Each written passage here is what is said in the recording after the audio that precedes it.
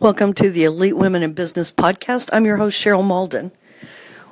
One of my listeners asked me to talk about why I decided to leave my corporate job, which had a nice six-figure salary and the comfort of stability of knowing that I had a job, to start a business where everything was really unknown. Would it be successful? Would I make the same amount of money? Would I be able to sustain my lifestyle? And so here's the honest answer. I had been in this position for 14 years. And just like any job, when I first started out, it was exciting. It was challenging. I was able to implement new processes, new systems, able to see really quick wins, and I was excited about it. But just like anything that you do every single day, over time, there are just fewer challenges, fewer opportunities to be excited about what you're doing. It becomes very mundane and very routine.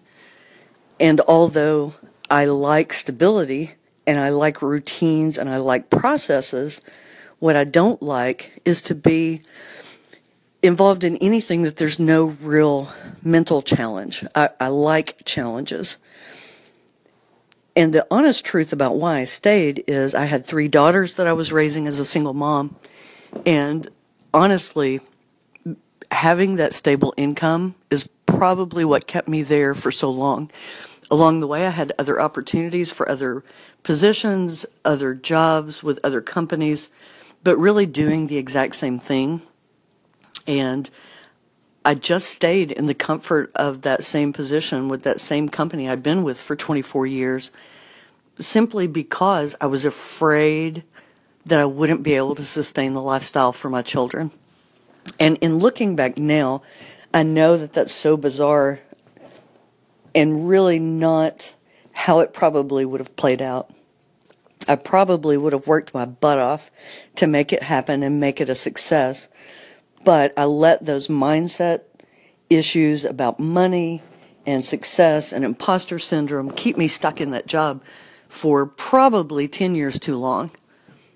And then in 2015, that company sold. And it didn't matter at that point what my expertise was, because I was actually considered a national expert in what I did. I was fairly well known in that industry, particularly within the region that I lived in, and none of that mattered.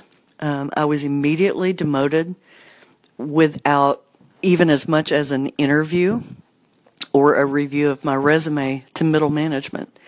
And I woke up to a very different reality with my world. Anything that I really did enjoy was gone.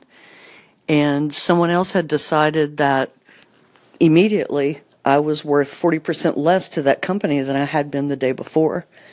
And I think that was really my wake-up call. I had been working with coaches and mentors and had a business that I was operating on the side. And that was the wake-up call to me that, if I'm going to ever be a full-time entrepreneur, there has never, ever been in my life a better time than now to start over from scratch and do something that I'm passionate about, that I love, and that's going to have an impact in the world. And that's exactly what I did. And I didn't think about it long.